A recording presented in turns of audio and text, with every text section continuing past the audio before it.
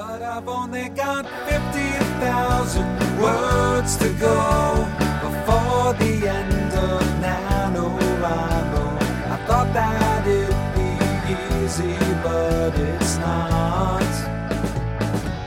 Yeah, I've only got 50,000 words to go before the end of NaNoWriMo. I've got everything I need except for that.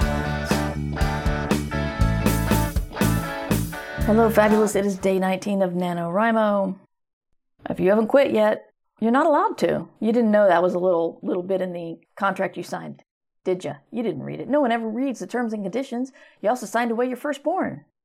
But more upsetting, you can't quit now. They'll come to your house and kick you in the shins. My name is Evil Mur. I give terrible writing advice during the month of November. Don't listen to anything I have to say. But listen to what I have to say, because Sybil Rose asked, having decided to pants Nano again this year, how do I answer all the questions my character is asking when I don't know where the story is going? Should I write 50,000 words of questions to be answered in the subsequent sequel?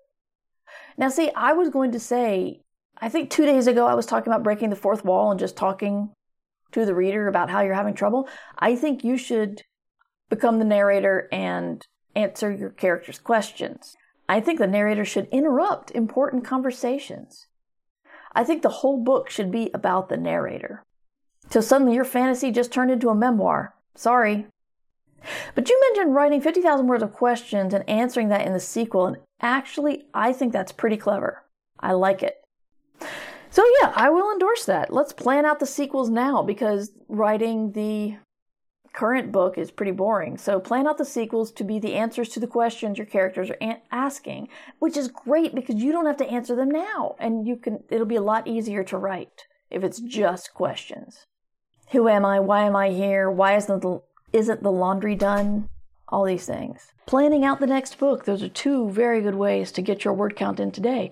At the end of day 19, you should have 31,666 words.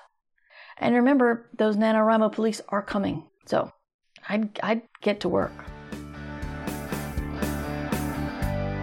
Who decided to have Thanksgiving this time of year?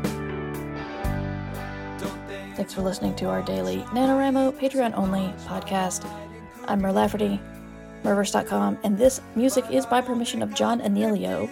You can find out more about him at johnanealio.com, Anealio. Thanks for your support. I thought that it'd be easy, but it's not. Excuse me, miss. Yes, you found me. Congrats. You know, when I'm at my desk working, and she knows I'm up here, she doesn't care. She dozes downstairs all day.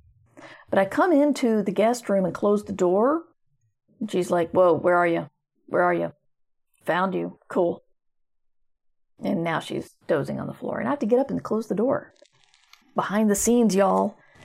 That's what you're paying for.